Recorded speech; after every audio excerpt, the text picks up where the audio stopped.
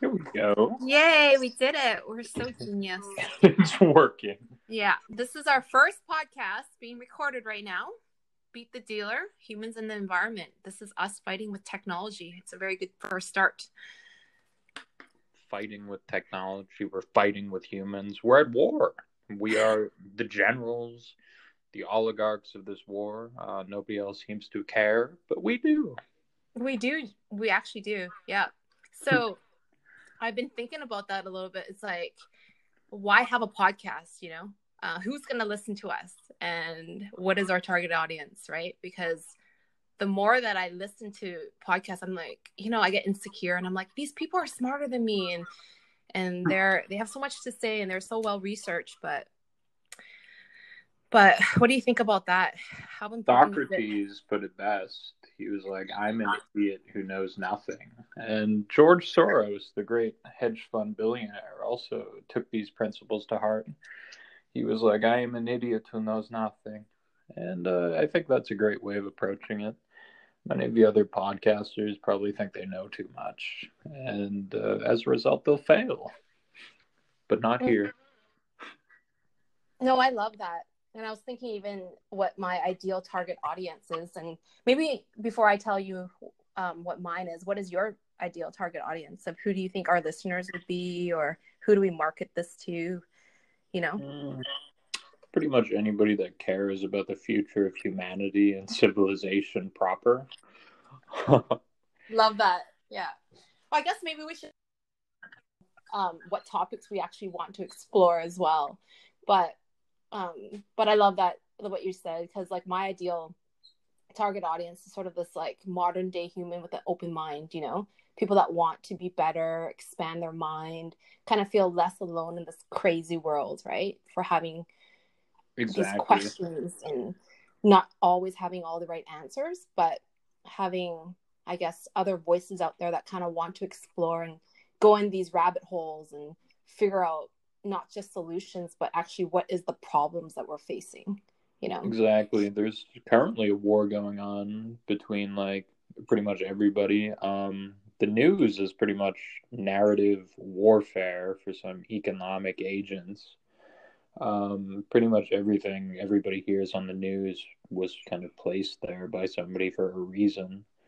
You can kind of think of it as propaganda in a way. I'm pretty sure most people are aware that like CNN versus like Fox News, there's definitely a difference in what's going on there, and neither one is quite doing it like correctly.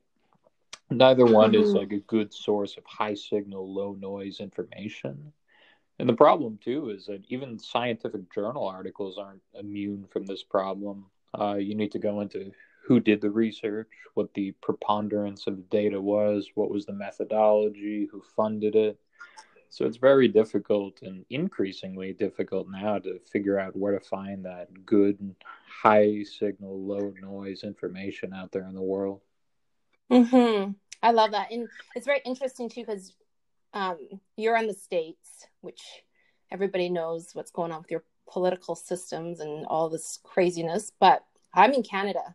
So I think my news censorship or whatever access is different than yours, right? So I'm very interested to see your take on that outlook from where you are and for where I am, right? Exactly. From what I understand, there's an upcoming election, and no matter which candidate wins, half the country will think that it was stolen from them.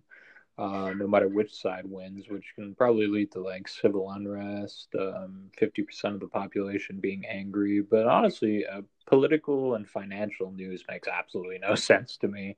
I totally stay away from like all forms of news, including newspapers. I think Nassim Taleb was the one that proposed this experiment. He was like, read the newspaper religiously every single day, except read the edition from a month prior. And I did that for a couple days and figured out that it was like all nonsense. So yeah, I stay completely away from that as a source of information. Yeah, it's kind of mind numbing too, because it's almost in a way, is it brainwashing you to think, towards some kind of bias as well, right? And it's so easy to be conditioned by what their message is, even if we're conscious of it. I think based on natural human nature, we can't help but just be steered in a direction. How do you remain kind of neutral? I'm very mindful of that, where it's like when I digest Yeah. something, how do we look at it holistically to say what might be true here, the exact opposite could also be true. And when we look at that, just kind of break that your own thoughts and your own beliefs over and over, I think is probably a good approach when we look at the world these days, right? Exactly. And the problem is, like, no one human being can make sense of it all. We need collective sense making in order to really try to make sense of the world. And, like, the problem is, if I'm, like, doing my own sense making and I'm trying to find other people that are doing sense making well, I have to figure out what are their biases, what are their mistakes in their own sense making process, etc. So it's very difficult to try to sense make and kind of make sense of it all, really. Even if you're one person, even if you're a group of people, it gets difficult. I find that too. Like I used to kind of pride myself on having common sense, but throughout this whole pandemic and what's happening with the world, I'm like, maybe I just didn't, and I was just stuck on some narrative, where Yeah. I'm I know my way, but that I thought I was an empathetic, compassionate person until this whole every single month, like Black Lives Movement and this and privilege and learning about these terms that are not, we don't have as much time to digest it, but now that I do, I'm like, wow, I didn't really know it as much as I should have. And the more that I learn, the more that I'm able to just be more quiet and listen.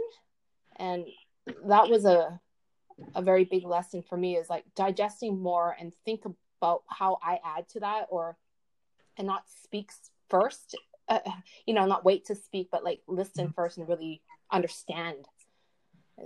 Yeah, precisely. I think like a lot of it is just listening more than kind of speaking. I try to like make sense of the world by trying to listen to what people say. Doing a lot of reading of like old foundational books rather than new stuff. There's sort of a survivorship bias that goes on with like kind of forms of media like books and textbooks and stuff that stick around for a long time. The ones that Mm-hmm. survive are typically like the best. Like hats from 7 years ago, I find more charming than what's out there now. That's part of like the survivorship bias, I suppose. It's also like new is not always better. Um, it's sort of that old school kind of classic charm and stuff. And something that's a little bit more timeless, has stood the test of time, right? So, Yeah. I mean, what kind of books are you reading right now? Like, what can you kind Um, of make an example? I like Beat the Dealer by Ed Thorpe, a blackjack book. Yeah. The Art of War by Sun Tzu is always a classic. I love Nassim Nicholas Taleb's work. He has a 5 book series called The Inserto. Mm-hmm. Um, he also has a bunch of like technical books about trading and sort of the problem with over standardized statistics. As well as another good one, Mark Spitznagel of Universa Investments. He wrote a book called The Tao of Capital. I thought that was really illuminating. So sounds like you have a really big range of what you read, and isn't it very funny when we take in wisdom from these different sources and we actually take a lesson into another domain, so reading something like Beat the Dealer Mm-hmm. has a lot to do with like this game strategy, but the book is really centered around the game of blackjack, how to beat that, but you can actually take that parallel off the blackjack table and kind of apply it to like economics, or Mm-hmm. your whatever you do for work, or even your daily life, right?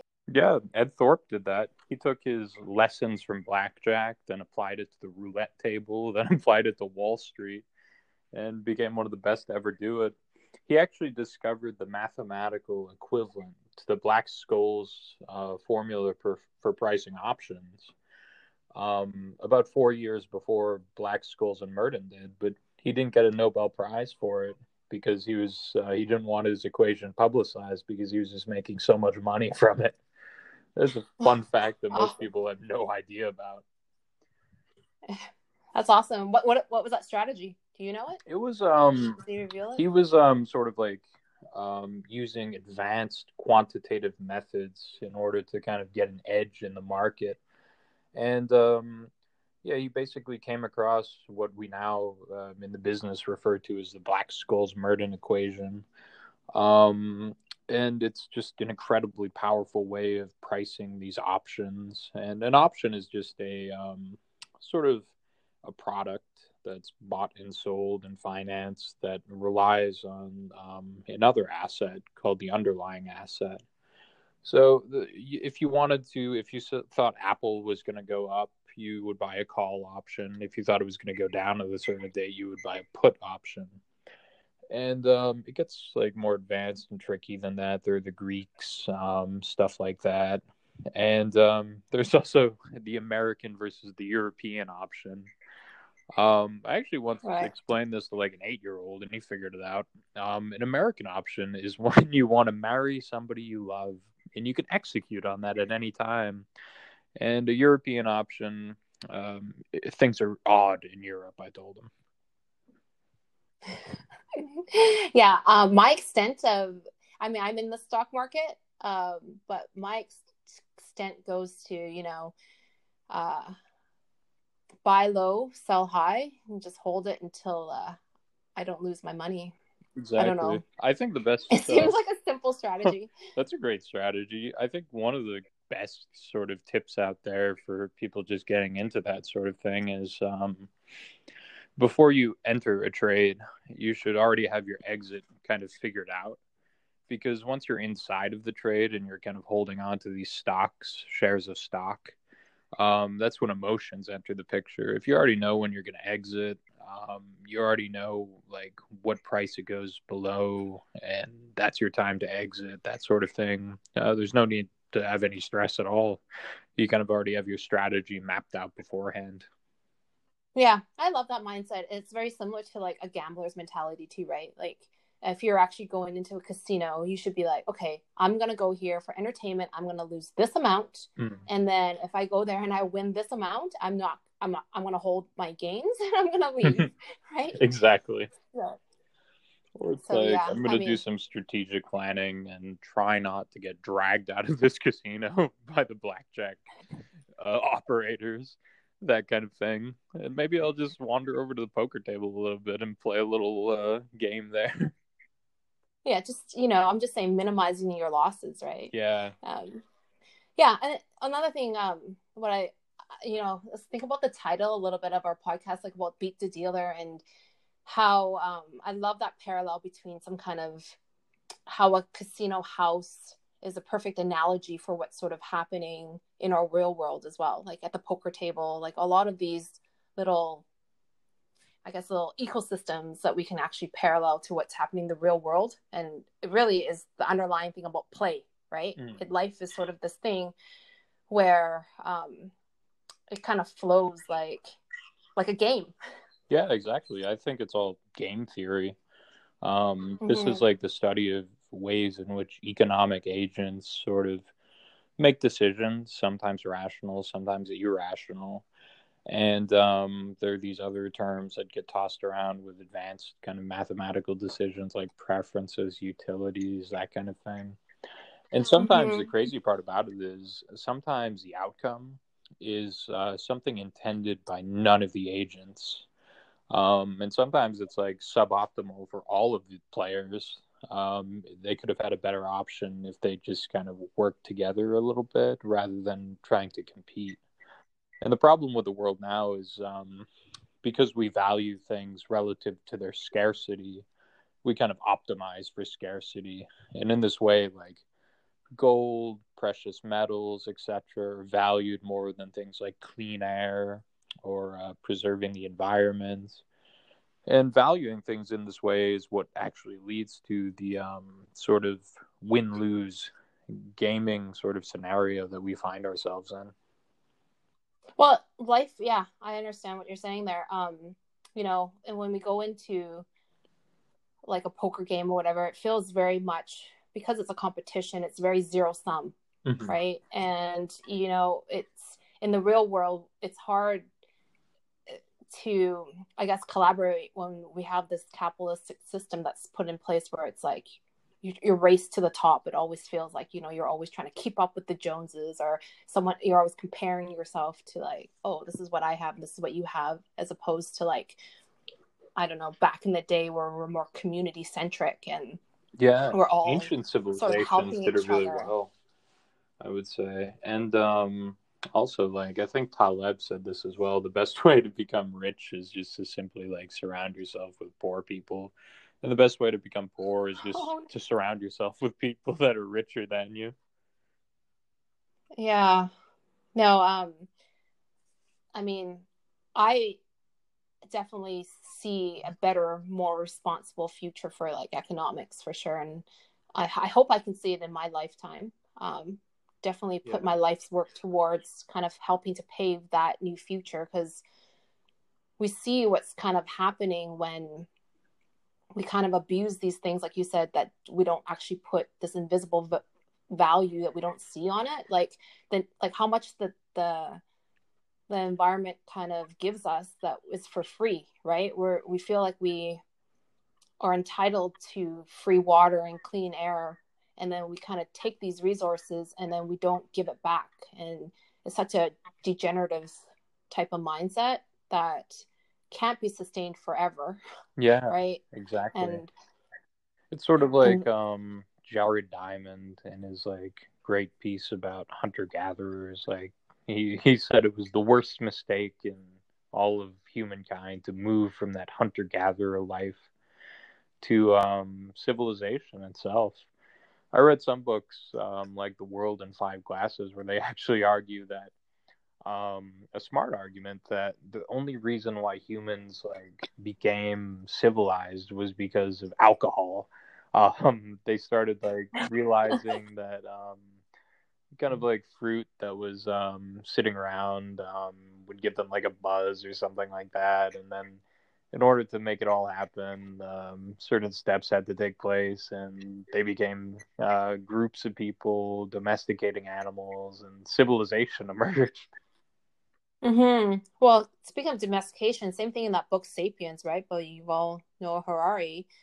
I know that when he was saying about domesticating fire and us being able to domesticate animals and making convenience, we ended up domesticating ourselves, and when we kind of do that, we kind of kill off this biodiversity by making things a little bit more easy. So what is that trade-off there all the time that, you Yeah, know, exactly. go looking at, yeah, that's when we break apart of this closed loop system that nature has so perfectly designed for us by like kind of injecting this new technology of one part of the system and thinking that it's not going to affect something else, over time, which you saw in this past century.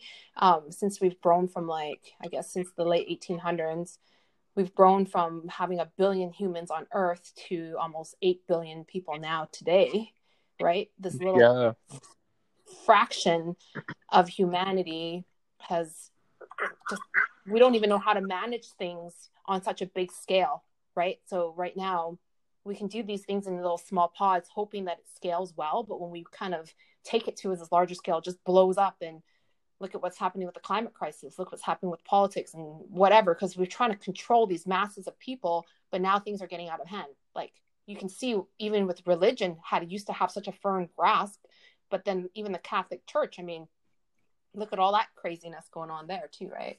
But yeah, it's craziness. I mean, I didn't read that book personally, but I definitely know like there are a bunch of arguments that can be made and kind of debated about like what's going on in the world in terms of like the increasing population. But one thing is certain, like the cost of kind of like destroying a bunch of people, the cost of sort of blowing the entire world up with one button is becoming lower and lower as time goes on.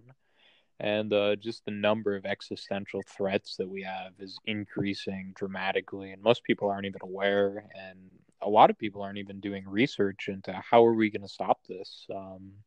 I think the world itself would have a totally different mindset if we put like a deadline on it. Like, we only have 600 years left to live on this planet. Like, we need to do something magnificent and glorious in the time that we have left. And of course, with that Mm-hmm. sort of rises the problem, like, as every like 100 years goes on, do we just keep that 600-year deadline? And that's sort of a problem in of itself. But Yeah. yeah, there are different ways of dissecting and approaching the problem, but there certainly is a problem. Mm-hmm. It's such an interesting time in humanity right now, and I almost feel like it's critical. I don't know if this is a very egocentric view to be like, oh, this part of humanity that we're living in right now is like, dystopian, the cusp of that, right? Mm, But it definitely feels like right now, going full circle to how we began this talk, about war, right? And yeah, ever since this human technological innovations of like the nuclear bomb and everything there, what is this World War III right now? Is it this coronavirus and pandemics, or these invisible things that no one's actually aware of that is happening behind the scenes, that we're so distracted by what they're feeding us on media and what we're digesting every day, that we don't actually see the bigger game that's sort of happening behind the scenes. And yeah, I don't know what it is about me, but I feel it. I don't know if you can feel it in your gut, and everybody, maybe it's very hard to put into words. And um, I'm sure if I'm feeling like that, there's a lot of people in the world is probably feeling like they're like, there's something wrong. I don't know what's wrong, yeah. but do you feel that way as well from where you are? I can definitely tell that like there's a lot of civil unrest going on. People are more anxious, and their animosity is growing. From an economic perspective, I would say that I see sort of a global recession looming on the horizon, and the problem with that this time, I would say, is part of the reason we had World War II was because of the lasting anxieties and animosities from the Great Depression that we simply worldwide couldn't construct a way out of. And basically, the solution to that was drafting all the unemployed people and putting them to war. And this is perhaps why we saw massive controversial bailouts in 2008. So this time, I'm not quite sure how we worldwide will try to construct a way out of this. But with all the sort of civil unrest we see, I suppose war is definitely not off the table of possibilities. And if it does sort of escalate to that, we now have more destructive weapons than we ever had in the entirety of human civilization. Um, Well, do you think that it would ever get to that point where we're destroying ourselves like how World War II was? Do you think we're using these weapons like, you know, or do you think that it was more of a, I won't want to say gentler, more, I guess, I won't even want to use that word softer, but, it's more of like an economic warfare where it's about money flows and breaking down a society, like getting their civilians to fight each other in their civil war, kind of what's happening in the States. Maybe I don't want to, I mean, this is all hearsay, but yeah, I'm just questioning it right now. But like, how Russia has kind of had this longer game and China had this longer game about influencing the media, what people are digesting. So they're, bombing Twitter with all this fake news and kind of like almost conditioning these mindsets for years now, and kind of skewing the political elections or whatever that is, to almost kind of go at it from a psychological point as opposed to like something that's tangible and material, physically like destroying something. You know what I mean? yeah, Like, exactly. It's kind of like there's always been war going on geopolitically. Um, no, but the question would be, do you think that it would ever go backwards to a place where we're actually just killing each other in well, this, like, certainly, I would say so, in my opinion. I would say, like, nowadays, especially after the coronavirus pandemic, it's even more likely in my mind. And a lot of people aren't looking at the big picture in terms of like that sort of thing, and they're also not looking at the big picture and sort of our place and time in the universe, where we stand. Humans themselves have only been around on this planet for an extremely short period of time compared to sort of the history of the Earth, and the Earth has been around for just a very small amount of time compared to all these other planets. I did read a Yeah. recent paper about the discovery of a gigantic luminous blue star that was observed a decade ago and has now disappeared from its galaxy, leaving behind no evidence of either a supernova or a collapsar. It just That's vanished crazy. suddenly without a trace.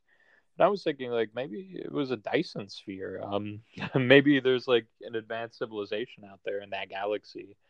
Yeah. What's a Dyson sphere? Oh, it's sort of a device meant to encapsulate a star in order to absolutely kind of take all the energy from it for some advanced civilization to use. Perhaps that's the reason why. Maybe it was like a mistake. Maybe there's some unknown variable that I'm leaving out. But I thought that was super interesting. Definitely, I'm sure that's not on the news. So, just out of curiosity, why do you think nature evolved humanity the way it did? Like, what's your take on like consciousness, and what do we add to this whole animal kingdom of balance and equilibrium? It's kind of hard to say. I think I definitely think there are lessons from sort of Darwin about sort of evolution, natural selection that are definitely at play in terms of the rise of human civilization, humanity itself as a species. I also think Mhm. that there are things going on, sort of like meta Darwinism, maybe. I'm not sure if there's a technical scientific term that I'm missing out on.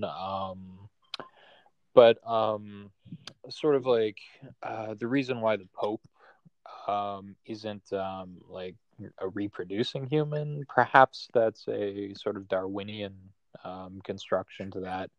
Perhaps there. Explain that. I don't understand what you were trying to say there about the Pope not being a. Oh, That's yeah, it's like the Pope doesn't marry anybody. He doesn't have kids. Maybe there's a reason for that, and it goes back to sort of Darwin. I would say that maybe some humans in the system are meant to do that in order to be sort of like the chieftain, sort of the leader of a group, in order to sort of have that authority to kind of sort of have tell. a different purpose or role to play for this all of us as a species. Yeah, Um, exactly. And yeah, also, religion itself may actually have a great purpose in sort of human civilization, in that it kind of teaches people these values, sort of family values, maybe, sort of values about thinking about empathy beyond just their immediate circle of people, thinking about all other humans. Buddhism does that yeah. extremely well. It's more of a practice than a religion. Um, That's a very interesting thought. I read something about that, even about homosexuals and different sexual orientations, just to have mhm. that level of like diversity amongst even our species, right, as a humans, because it goes so many layers deep as well. Where diversity, even amongst our genes and DNA, and those combinations, make us, I guess, survive over the long term. And um, I want to make a point here, though. There's this another thought leader. His name's, I don't know if you heard of him, Charles Eisenstein. And have you Haven't heard of heard him of him. before? No. Yeah, so he speaks about everything kind of like this new and ancient story is what his podcast is. And he talks a lot about this evolution where we kind of fit, and about initiation, about us being sort of this like a keystone species, right? So if you don't know what a keystone species is, it's these animals that part of the kingdom where they're so fundamental to it that if you kind of remove them, it kind of breaks that whole chain of everybody else that gets so affected. Kind of, for example, like a wolf, right? If you Hmm. kind of remove that, the caribou gets unbalanced, and then without the caribou, other little small critters and animals get imbalanced, and all this kind of stuff. But what he was saying about humans, maybe, the climate crisis might be our initiation of not being a degenerative species.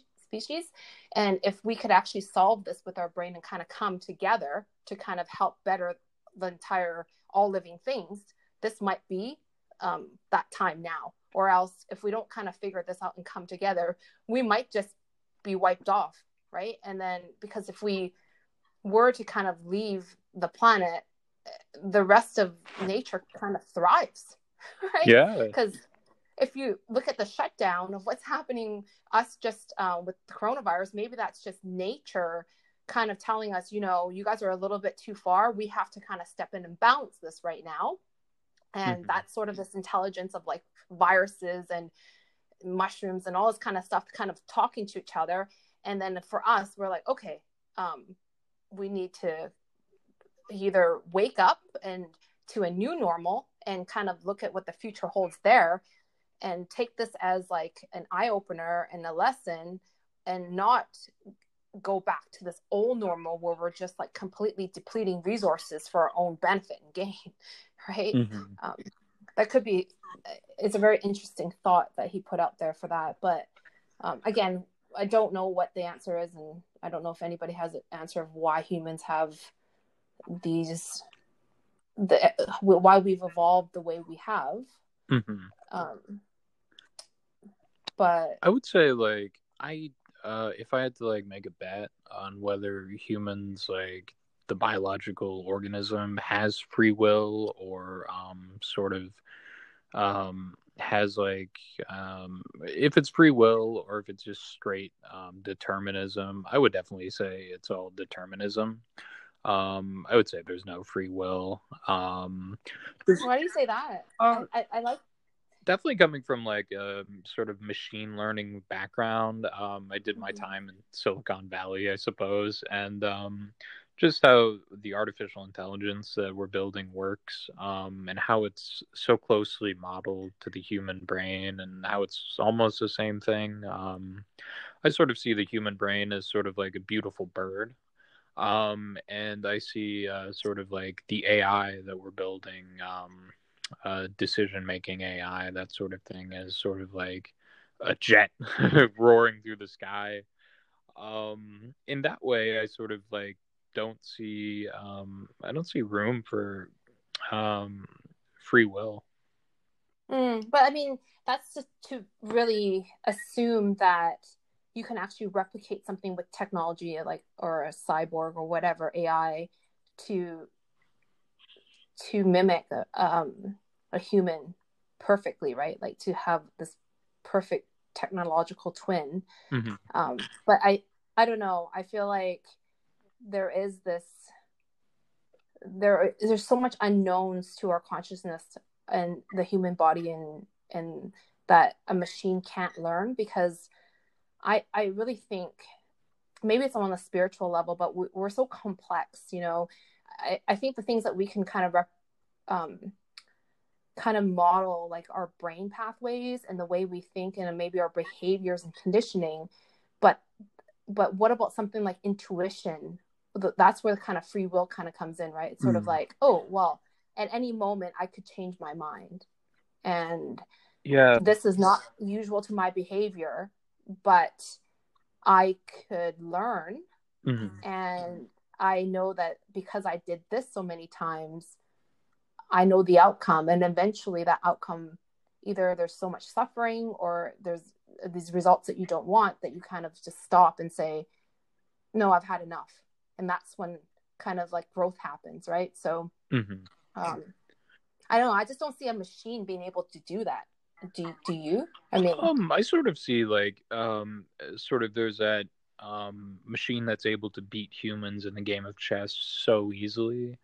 Certain algorithms can just blow by the human beings in amazing ways, and in that way, I sort of see how sort of like taking the limit case of this, how it'll be so easy for our artificial intelligence to overtake sort of the human intelligence. I foresee sort of the percentage of intelligence on Earth being more and more sort of computer based as opposed to sort of biological based in the coming decades, centuries, Hmm. etc. But then, right. But then how do you define something like intelligence, though? Right? If you define intelligence as if it's like experience or wisdom or book smarts, Mm-hmm. but again, going back to I don't know whose quote this is, but you can't really judge a fish by how well it climbs a tree, Mm-hmm. right? So I'm just saying, like, what did I read about from Zach Bush the other day about our genes? Somewhere where humans kind of fall between, I think we have about 20,000 different genes, and we fall between a fruit fly and a flea. Mm-hmm. And then we scale up there. If we have 20,000 and we know how complex we are, and we go to bacteria, and I believe there's something like 2 billion genes. Mm-hmm. And then you scale even up to something like mushrooms and fungi, and then you have like 125 trillion genes. And thinking about that, we're like you were saying about how humans are so young and so new in this whole scope of like just life on Earth, that this bacteria and mushrooms have been around for so long that they've evolved into like being able to be so smart to survive that even when we're gone they will still exist, right? Yeah. They've touched everything, all the water, like there's even the thing about water having this memory, like the water that we drink and anything has already been through, I think, a minimum of 3 different life forms before it even entered you, right? Like other humans, Yeah. and it's very, if you think about that cycle of what does it carry into your body, and does it come with memory and DNA and trauma and love and whatever from the Yeah. past. These are difficult questions to answer. It's like, what is intelligence? What is consciousness? What is life itself, too? I read a recent paper where they found 24 exoplanets more conducive to existence of life rather than Earth itself. So it's like there are definitely possibilities of life out there beyond just the Earth. And also, like, What kind of intelligence? You mean like aliens? We're gonna go there? oh yeah, it could be advanced forms of life. It could be just cellular sort of life. It's even artificial intelligence itself is interesting. I would say living things made of what we call atoms are created by the bonding of both like OD defects and 1D defects in space time, if you want to get super technical, and they might actually flourish inside the cores of stars. There's a lot going on in sort of research like that. The cores of stars, other planets. I read a paper too where scientists, world class scientists, suggested that COVID-19 is a virus from outer space. It was a very interesting long paper. Um, I think what was it called? Origin of New Emergent Coronavirus and something fungal diseases, terrestrial or cosmic. And they make a solid argument for it being sort of cosmic. I mean, I suppose a lot of things on Earth had to originate from somewhere on outer space. Asteroids, millions and millions of years ago, struck the planet. We really don't know what was on those things. But going back to AI, it's sort of the field devoted to building artificial animals, or at least artificial creatures that, in suitable contexts, appear to be animals. And for many, like artificial persons, these kind of goals immediately ensure that AI is a discipline of considerable interest to many philosophers. And basically, like on the constructive side, many of the core formalisms and techniques used in AI come out of and are indeed still much used and refined in philosophy, like first order logic and its extensions, intentional logic suitable for the modeling of what's called doxastic attitudes and deonic reasoning, inductive logic, probability theory, probabilistic reasoning, practical reasoning, and planning, and so on. So like AI and philosophy itself are sort of really interconnected. Mm-hmm. Um, Well, I mean, those are really big words. I mean, I understood like a little piece of that, but I think what's kind of cool about what's happening in the future of AI, though, is how it kind of does this biomimicking, and mhm. meaning that's even a new term that I recently learned was sort of like taking all these really cool things in nature that animals can do that we can't, and how do we mimic those little things to better our this human life experience that we have, right? Mhm. So, um, looking at birds that flight and how we kind of like made an airplane with wings and about like, wind and whatever, Yeah. those, that kind of terms. But, it'd be very, I mean, I don't know if when we look at something like how fast technology is advancing, it would be very, very cool to see AI kind of merge with, get connected again, right, to the nature and kind of become less of a separate domains, but kind of find this bridge between the two.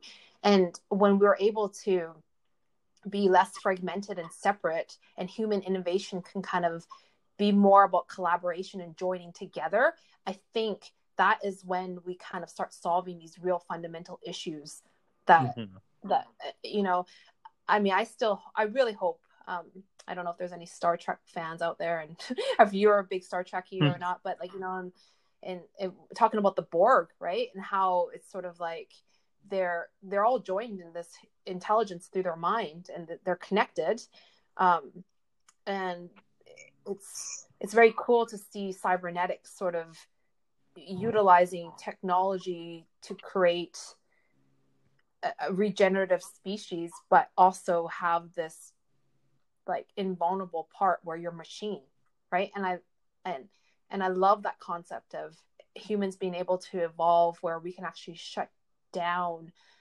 parts of ourselves, but also still have this beautiful part of being kind of, mortal in a way, Yeah, you know? exactly. Like in the great expanse of time, all of us are already dead.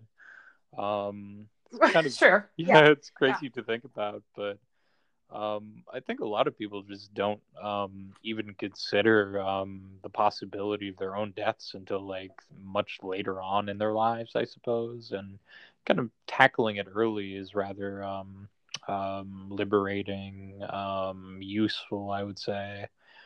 Yeah, and it's a very cultural thing. Like, I'm grew up Chinese, but I was born in in Canada here, so North America, and I was able to see these two cultures, like the Western and the East philosophies, from a very young age. Mm. Like, even though I was born here, my parents were was so fresh off the boat that I was actually in ESL till grade 4.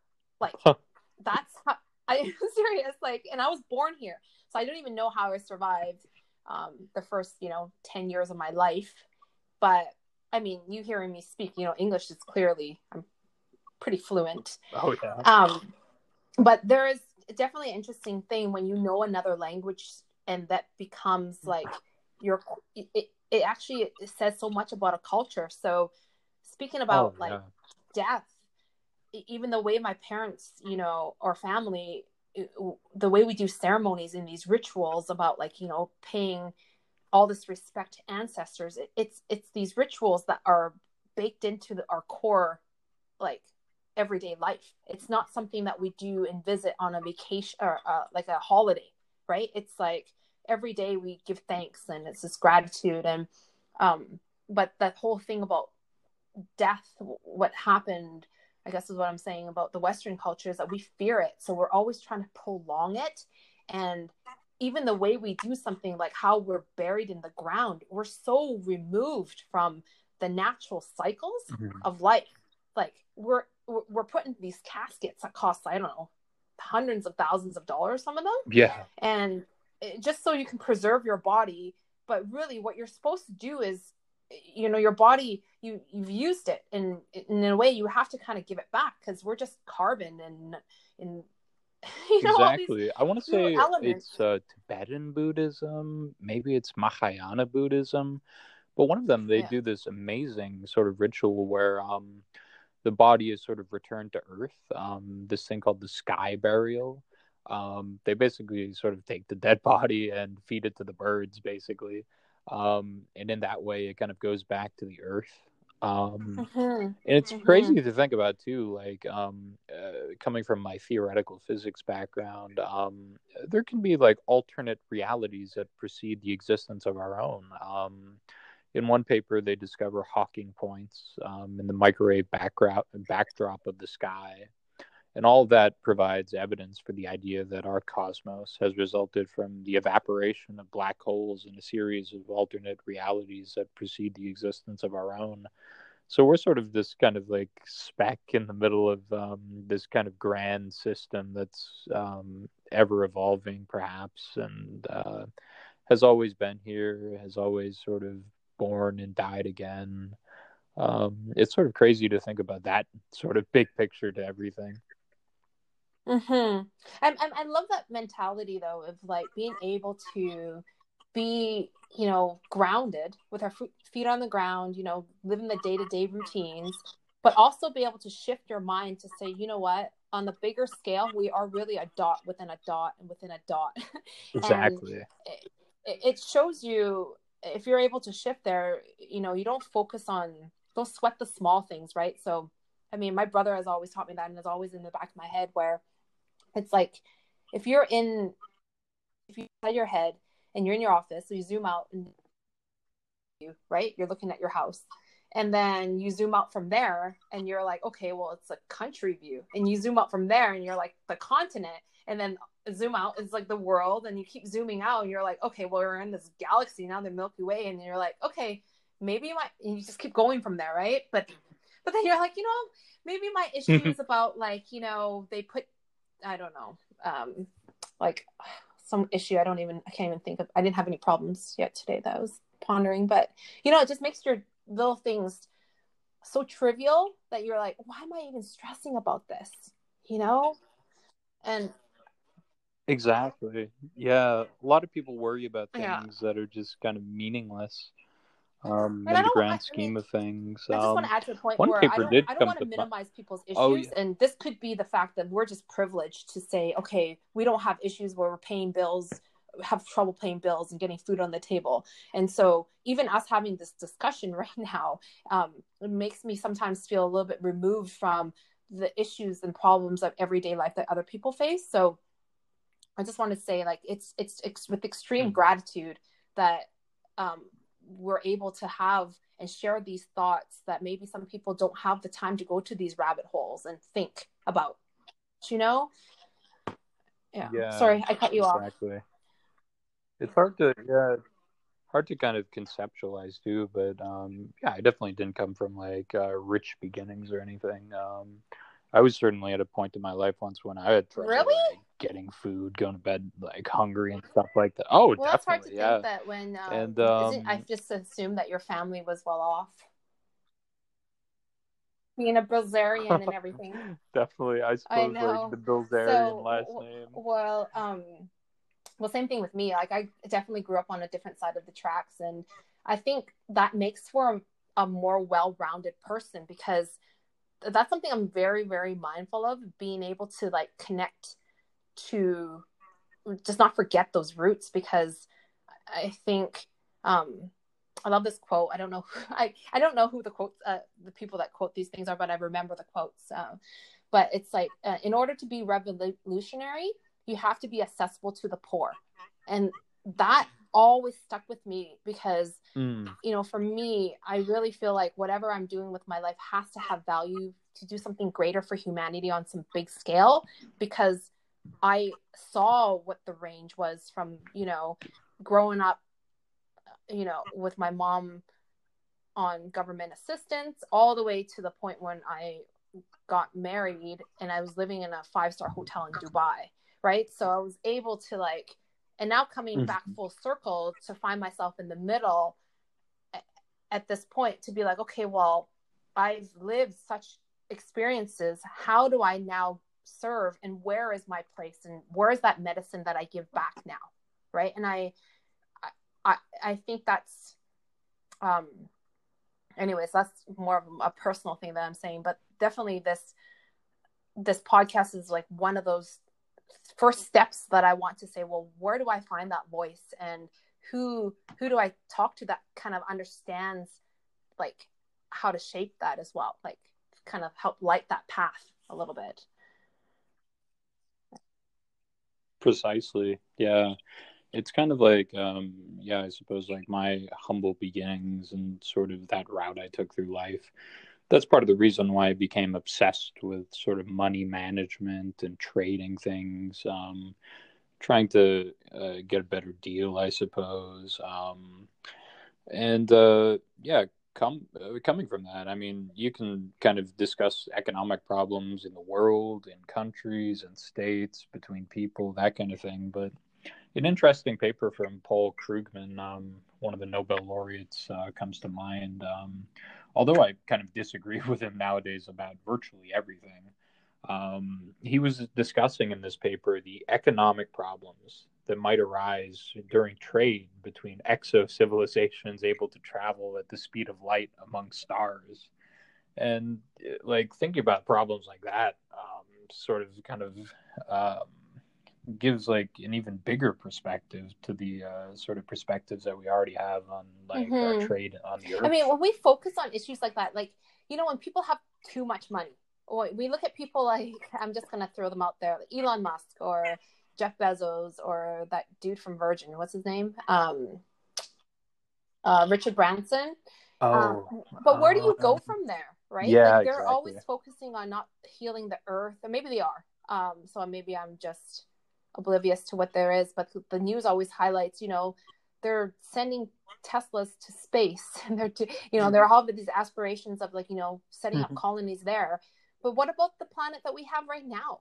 Like, you're just gonna like, so take all this capital that you've earned here, and now you don't want to like serve humanity here. You know, where are you going with that? Like, why are you, you know, like there comes to be a point where it's sort of this collective connection back. And I just, when I look at people, like I just seem so, I hate using the word narcissistic, but it's sort of like so self-serving, and you've already, I mean, I love some of the circles I talk to or whatever. It's like capitalism should have like some kind of limit there, where it's like if you're past, you know, 99 million, you get a trophy and say, you know what, you win capitalism. Everything beyond that needs to kind of give back to society now, right? And then not, you know, I mean, for the fact that Jeff Bezos, I don't know if he's past $2 trillion, but I read some kind of statistic, and this was like about 6 months ago that I read this, that since if we go back to the beginning of time when humanity actually started, if he were to spend $180,000 an hour, he wouldn't be able to spend all the money that he has. That is how much he has. $180,000 an hour. I would say part of the reason to accumulate that much wealth, I would say it's pretty easy to make sort of like millions and millions of dollars. More difficult to make billions. But when you have that amount of money, you have an enormous responsibility to sort of give it all away. I think Elon's sort of mindset is that humanity is probably donezo. The Gave Earth is up. probably done, Like, I'm and over it. I'm gonna go help some aliens. yeah, he has probably a fatalistic attitude towards everything, and that's the reason for his push towards sort of colonizing the Sure. I rest mean, of the galaxy, then sort of other places in the universe, to in order to make the yeah, I mean, artificial who knows what intelligence his survive. reasoning is, but even to elaborate on your point there, to make all that money, to be responsible, I understand the argument about not just giving it away because, you know, not to also be entitled to it, but to say you earn that. And maybe your decision for how to use this might be a little bit better than just giving it as if it's like, you know, a handout. And I sit on the, I mean, I'm very much a capitalist as much as I am a socialist, but it's like, who actually has the merit and the understanding of how to use this money? And again, I don't want to sound like a dictator also. I mean, I'm all these little random things, but it's like, what we could do is fund and I guess entrepreneurs, or like towards like this more of a utopian, or like the future that we kind of want to see, that kind of where no one's really suffering. So there needs to be like this high level goal that I kind of see the future that I want is not, I mean, I think humans will always have this hierarchy, but at least don't let them suffer so much where they're starving to death and they don't like they only have clean water or access to medical care. I mean, what's happening in the States, we're not asking for a lot here, you know, but don't give all the money to bail out corporations from taxpayer money just so that they can do the stock buybacks when you have Yeah. people 30,000 or 30 million kids, I think, after when the society shut down because of coronavirus, that they don't have food to eat because they're reliant on school lunch. Like stuff like that is heartbreaking, right? Wow. And I think anybody, if they were to know that kind of stuff, would say, okay, well, this is fundamentally wrong. Like if you actually just sat that in front of Trump, even to be like, like a kid that can't eat for a whole entire day because they're relying on school lunch, you're just going to go bail out this other company so that their stockholders have a better, like, I don't know, like bonus check, I don't know, dividend. Those kind of things like really just irk me. And I mean, I look at my life and I'm almost halfway through it and I'm like, well, how does my little voice, or even you being such a supporter with this initiative of like responsible capitalism and all these great things that you're doing with machine learning and, you know, the discussions that we've had, I mean, we're two voices in this big pool. Do we have the capacity, and how do we come together and get more people like us that understand that, to be like, you know what, I believe in that cause. I want a better future, not just for me, but like for everyone. Exactly. It's difficult. It's a heavy task. I would definitely say, yeah, it's a heavy task. It's so hard to sort of get people to stop paying attention to all The the media noise of and politics convenience and I know. I feel like, you know, however we're going to evolve this discussions as we go on, hopefully we're going to try to do recording every week. But maybe that it starts off with what you were telling me yesterday. What would you say about, you know, knowing the problem is half the solution, right? From the guy you introduced me to, from Neurohacker, Daniel, what's his last name? He's so long. I can't. Smoshtenberger.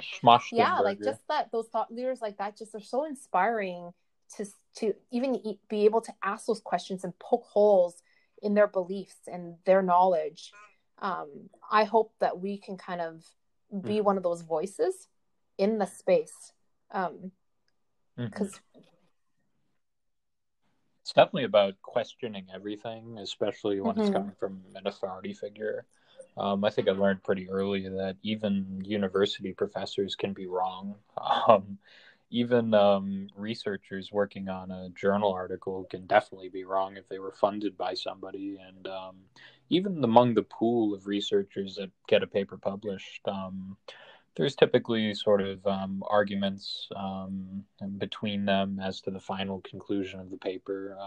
Two of the researchers of the five may have one sort of argument that they feel should be the real conclusion to a paper, while the other three sort of have their own opinion that eventually gets published. And as we know, consensus is not always a good thing by any means. And it's almost like you want to see that one hand that raises up against the grain, right? And you almost, no, I agree with that totally. Because really, what are we as humans? We're so faulty that it's just an opinion, really, as opposed to like fact. Because life is sort of made of all these paradoxes, and you know, it's sort of like we always get that source from somewhere, and it filters through our existing knowledge right now. But I mean, even looking at ourselves and going back 5 years, I'm like, oh man, I was so dumb then. But if it go back 5 years, I'll be like, man, I was so smart then. You know, I'm so smart right now. But really, when I kind of look back at every single stage of my life, I look at it right now. What happens in 5 years from now? And I'm like, whoa, I was missing this piece, and it actually just changes your perception of the world. And